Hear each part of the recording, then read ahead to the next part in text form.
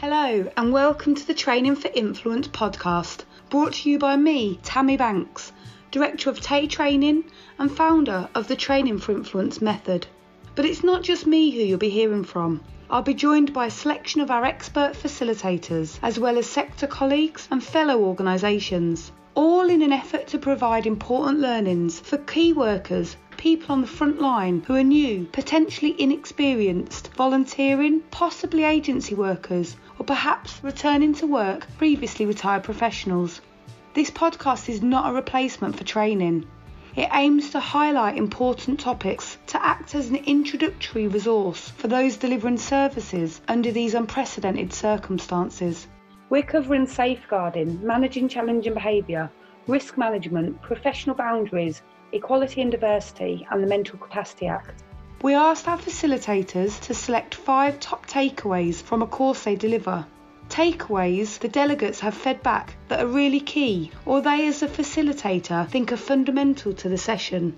In this episode, we'll be talking to TAY facilitator Laura about the top learnings from our Mental Capacity Act course. We'll be covering what is the Mental Capacity Act and the 5 principles. Welcome, Laura. Hi Tammy, thanks for having me. Thank you for coming, it's really appreciated.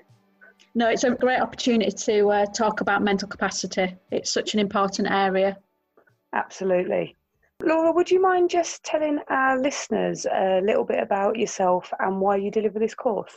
Yeah, I mean, I was thinking about this the other day about my experience of care and support, and actually it goes back almost to childhood when I was helping my mum, who's a nurse, out in one of her nursing homes and keeping elderly people company and helping them with their tea and things. And then as I got older, did quite a lot of work with people with learning difficulties, people in the community when I was at uni and at college and things, helping people who were recovering from brain injury to get back to doing what they need to do in their life, running their business, that kind of thing. And then getting into housing support work about 20 years ago, working primarily with 16 to 25-year-olds, care leavers, people who are homeless, people with mental health issues and substance misuse, and ex-offenders. And then started to move into management roles, managing similar services. So, ex-offender services and family services. So that's a kind of potted history of my experience to date. Fantastic. What a great mix of history you've got there and great mix of experience. And one of the things that straight away comes to mind to me is with the Mental Capacity Act, quite often people assume that actually it's only relevant to certain groups of people. And you're talking there about a whole eclectic group of people, from people with care and support needs to homelessness to people with substance misuse difficulties and such like. Absolutely. I think that's the beauty of the Mental Capacity Act, actually. It's there to protect all of us, whether it's we are born with a particular condition that makes it difficult for us to make decisions, or whether we have an accident ourselves and we have a brain injury accident, for example. That act is there to protect us at every point where we need to make decisions about our own lives. It's such a powerful piece of legislation. The Mental Capacity Act is crucial in all of those areas, and crucial for me as a person and for our listeners as people too and their families. The Mental Capacity Act isn't just relevant for our clients, it's relevant for all of us. At some point, we could have an accident, which means that we need help to make our decisions. And that's why the Act is so good. Yeah, absolutely. And I remember watching the Mental Capacity Act training being delivered probably about 6 months or a year ago now. And you gave some really good examples as well about the fluctuating capacity and how our capacity can be influenced by other things such as situations and substances and accidents and illness, like you've just explained. Absolutely. There. Absolutely. Capacity fluctuates. Today I can make all of my decisions complex and everyday decisions, but tomorrow something might happen to me and I might need help and support, and I might need someone to act in my best interest to make those decisions for me. It's so good to know that that protection is there, actually. Yeah, so do you mind just telling us a little bit about what the Mental Capacity Act is then? You've done a really good job of explaining how we can use it, but what is the Mental Capacity Act? So the Mental Capacity Act, it's a law. So it's a piece of legislation that came out in 2005. It's relatively recent when you think of how many decades we've been looking after people, supporting people, vulnerable people, people with complex needs. And the Act came about because a lot of care providers were saying, we need something that says this is the best practice, because we're so confused sometimes about choice and about how we can empower people. And it's so different up and down the country as well about how we support people who may lack capacity to make decisions. And also it was on the back of two cases, one where a young woman who had learning difficulties and was having a relationship, and her mum and doctors felt that she didn't have capacity to, for example, if she became pregnant, she wouldn't have capacity to understand what that meant. And that led to her being sterilised, which, as you can imagine, that's a huge infringement really of someone's liberty and freedom. And then the next case that came was a young man with autism had ended up in the mental institution actually that he'd originally come from, taken away from his foster parents because the hospital felt it was in his best interest. Actually, what had happened is he got very upset on his bus, which was taking him to a day centre. And instead of just ringing the foster parents and saying, what can we do? They actually whisked him off to hospital, and he was there for 4 months. And so the law actually changed because of those cases. The parents of the man who ended up in the hospital, they took this case to the Court of Human Rights to get the law changed, which meant that we now have protection against having our freedoms taken away. It gives protection to all of us and our families, our mums and dads and our siblings and ourselves, not just the people that we work with. So even when people come on the course and they're not frontline workers, we have administrators, for example, who come on and actually they go away and can use that information in their own life, even if they're not working on the front line. Yeah, and that's a really good point. And I can say quite honestly that after learning more about mental capacity about 3 years ago, both myself and my husband completed lasting power of attorney forms. Brilliant. And I'd never, ever considered previously the importance of those lasting power of attorney forms. And it was from coming on the Mental Capacity Act training and observing it and sitting there and thinking, actually, things can change in a second, that made me go away and I need to go through this process.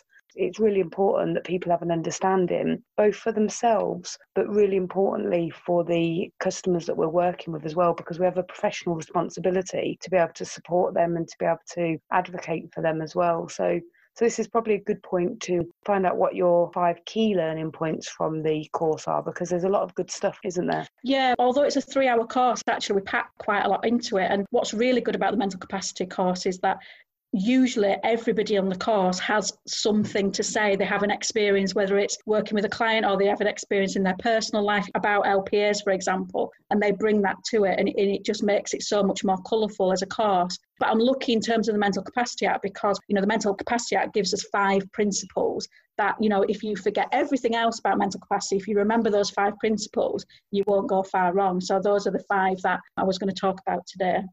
Oh, brilliant. How fantastic is that? It's like it's been written perfectly for this podcast.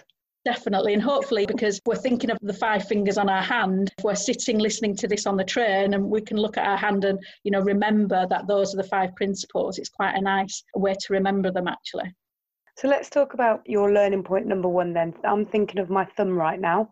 So what's so if everybody can think of their thumb and maybe put their thumbs up, or think of it in their mind's eye. So the first principle of the Mental Capacity Act is that we assume people have capacity, because often people, because of their condition or their appearance or their age, sometimes we assume that they don't have capacity. It happens a lot with people with learning difficulties, for example, that they don't have capacity. So the first principle is, until we know otherwise, until there's evidence to say somebody doesn't, we assume someone has capacity to make their own decisions. So that's a really important first principle. That's really important and actually can't be underestimated, because just by stopping and assuming that somebody has capacity and working back from there, I can already just envisage when you're talking about those case examples right at the beginning, in those cases, if they'd started from the point of assuming those people had capacity, actually maybe the outcome would have been quite significantly different. Absolutely. They would have paused, first of all, and thought about what they were doing. And also, it may have become evident that those two people didn't have capacity to make complex decisions. But then they would have started to think, well, what would they want? They could make that decision for themselves. And it's just a totally different process when you slow it down and really think about it in those terms, instead of coming from the position that because someone has a disability or because someone's using a substance, they don't have any capacity. It really shifts the balance, actually. And the balance of power really shifts as well when we start to assume straight away that someone has capacity. Brilliant. No, that's fantastic. Thank you, Laura. And that's a really important key learning point 1 and first principle of the Mental Capacity Act. So take us on to your number 2 then, please. Okay, so the second one is your index finger. So imagine that I'm pointing at you, all of our listeners, if I'm pointing at you. And I'm also pointing at myself as well, because the second one is that as frontline workers or in our own families, we have a responsibility to support someone as much as possible to make a decision. So we need to really think, how can we best support somebody to make a decision? So if someone's scared, for example, about making a complex decision about having an operation, we need to really explore what's stopping them, what's worrying them. Why are they saying they won't have the operation? Is it because they're scared of hospitals, for example, or they don't have visual information about the operation? We mustn't just think we support people through verbal communication. We need to think about how else we can communicate the important information they need to take on board to make that decision. And in that support, we need to think, can the decision be delayed? Do we need other people, other specialists involved? Can we come back another day and discuss it? How urgent is that decision? So as much support to make a decision as possible is the second principle of the Mental Capacity Act. Brilliant. No, that's great, and makes really good, clear sense as well about if you're looking at things and assuming that people have capacity, and then you go out and find evidence to support in either direction. Really, really important. Thank you. So what about your number 3 then? So the number 3 one, this is our middle finger. And obviously I don't want you to be thinking that I'm putting my middle finger up to you, but it does kind of illustrate the next point. And this, again, remember, it comes from the Act, so it's part of the law. And it says that all of us, everybody, has the right to make unwise decisions. And this is a really important part of the Mental Capacity Act, because often we'll be working with people who make unwise decisions, things that we think are risky or unwise, or someone, for example, might spend all of their wage on a new pair of shoes or a new car or something that we feel from the outside is extravagant, and also we're worried that they won't be able to pay their bills, so it's an unwise decision in our eyes. But if somebody has capacity to make decisions, they have the right to make those unwise decisions. And this is a really important one as well to remember, because although people have the right to make those unwise decisions, that doesn't mean we forget our duty of care. As professionals, our duty of care is really important. So if someone has capacity to make decisions, but they're unwise, so for example, I used to work with someone who had used heroin since he was 15. And then when I was working with him, he was in his 40s. And he was making the unwise decision, in my mind, not to continue getting help from the local drug agency. But he had capacity to make all of his decisions, and he knew he'd had enough. And actually, he wanted to be in his flat, listen to his music, do his own thing, and not engage with drug agencies. So although I felt that was an unwise decision, I made sure that my duty of care was in place, that I would still visit him regularly, still talk to him about services, make sure there was harm reduction practices in place, and that he had things to use safely and he knew where to get sharp and things. So yeah, it was an unwise decision in my eyes, but he had the right to make that. The other thing, unwise decisions to remember as well, is to record in your case notes that someone is taking unwise decisions and that you've discussed it with them. You know, you've said to them you feel it's an unwise decision and why, but make a note of that in your case recording as well. Duty of care is so important. Just because someone can make an unwise decision, it doesn't mean to say we should just ignore risky behaviour. Absolutely, and that can be a real balance, can't it? And you've given a really good example there of something that would really test some workers, volunteers, professionals with regards to actually, from their perspective, as you've explained, you viewed his choice as an unwise decision, but the assessment was that he had mental capacity. Absolutely. And the other thing to remember is that values, our personal values, the things that we hold dear ourselves as individuals, actually might be different to the ones that our clients hold. And it's really important to think about whose values are important in this decision. We might think that it's important for our clients to go to college, for example, because we value education, but for our clients, there might be other things that they value more. So it's really important to just keep in mind what your values are and whether they're conflicting or not, because actually, in terms of capacity and decision making, it's about the client. So it's really important to be mindful of your own personal values and whether they're conflicting, and write this up in your case notes as well. And who gets to decide whether it's an unwise decision? Where does that come from? Because I can imagine that there's a lot of grey area here. Yeah, I think there is. And I think getting to know your client and understanding their behaviour and why they're perhaps choosing to behave like that is really important. And making sure that, you get advice from your colleagues and you get advice from specialists, whether that's mental health or substance misuse or mental capacity, is really asking us to get to know our clients and talk through things with our clients and give them opportunities to get further information about their choices. But also making unwise decisions is often linked to change, making change. And we know that it can be difficult for people to make changes, but people can only change behaviour when they feel able to. And our role is to help someone to get to that point, and hopefully they will, but themselves, because, we know that we can't change somebody unless it's something they want.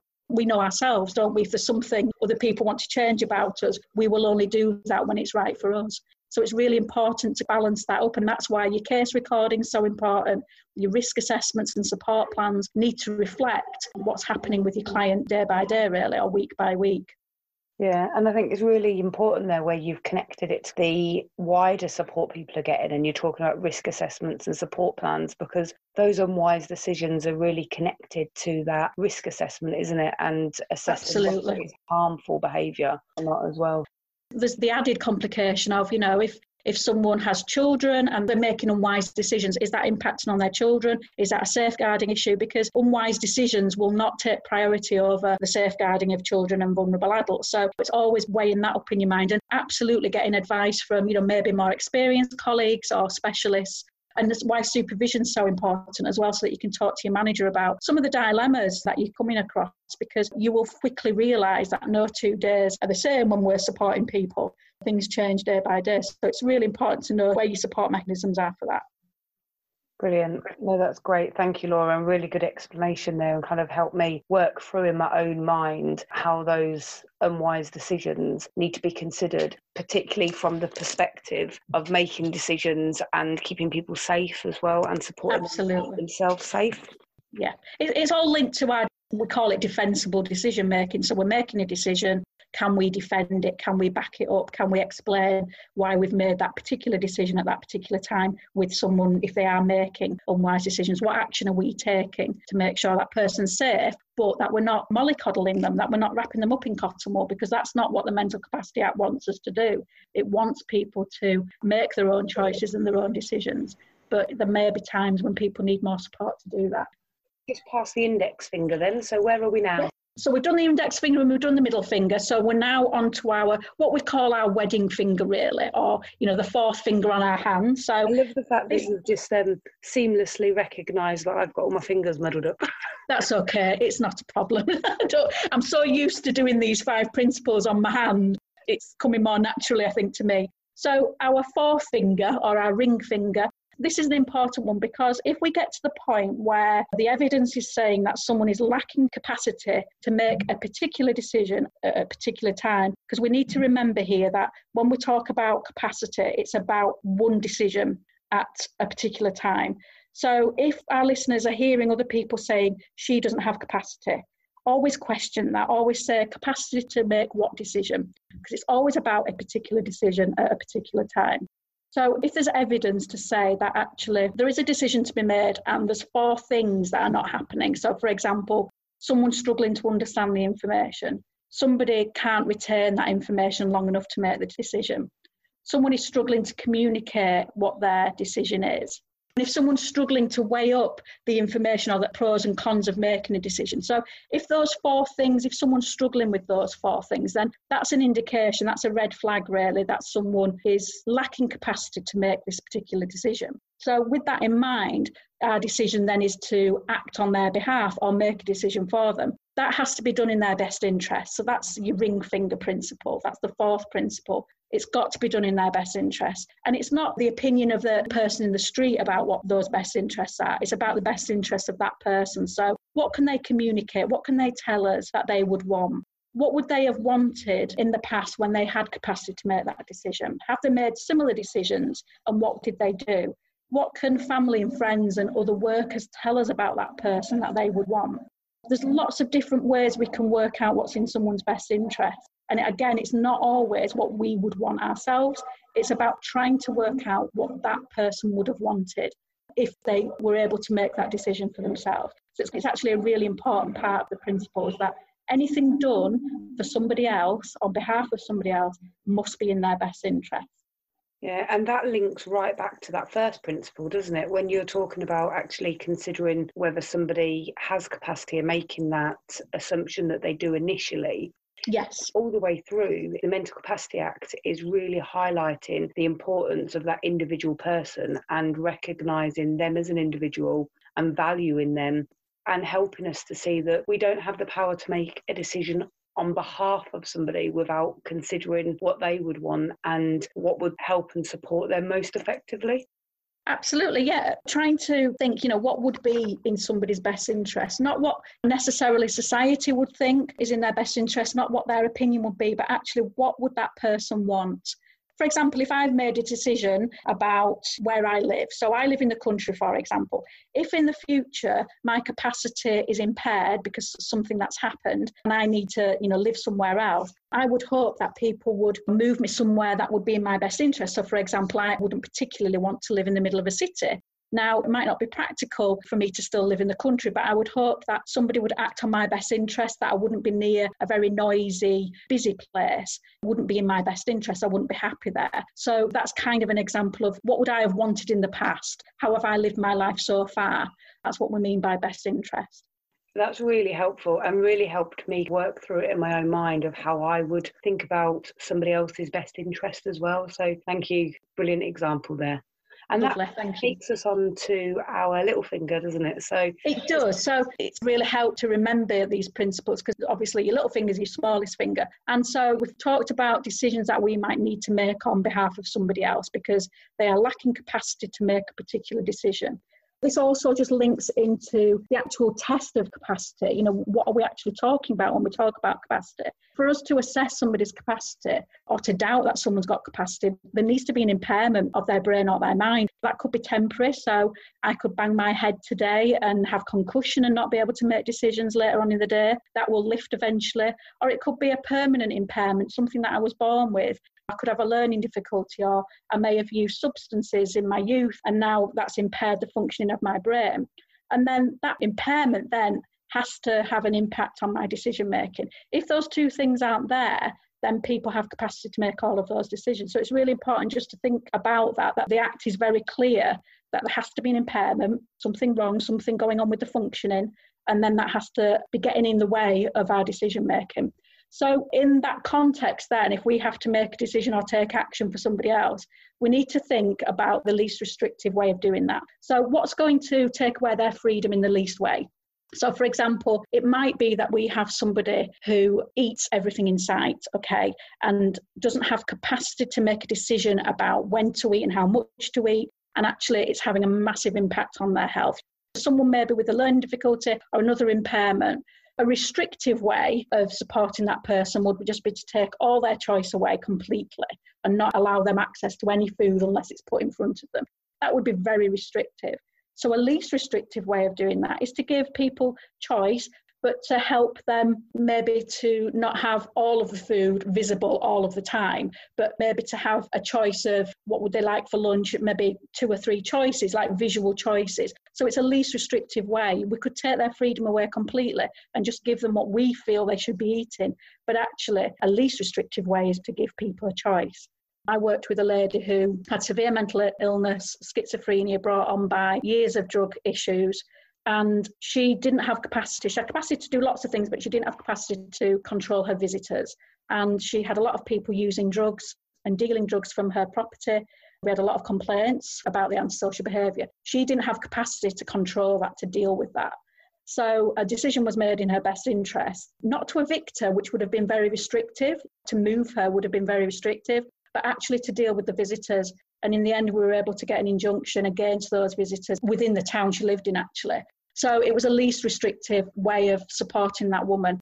A restrictive way would have been, actually, let's move her out of her town, away from these people. That would have really harmed her, actually, and wouldn't have been in her best interest and would have been very restrictive. So it's a really powerful principle. And if you think of it in terms of yourself, if someone's making decisions on behalf of you, you would still want as much freedom and choice as possible, wouldn't you? You wouldn't want it all taken away.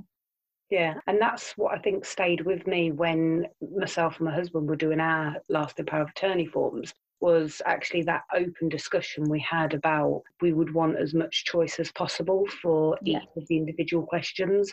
And actually just recognising how important that is, I think, is a really big learning point.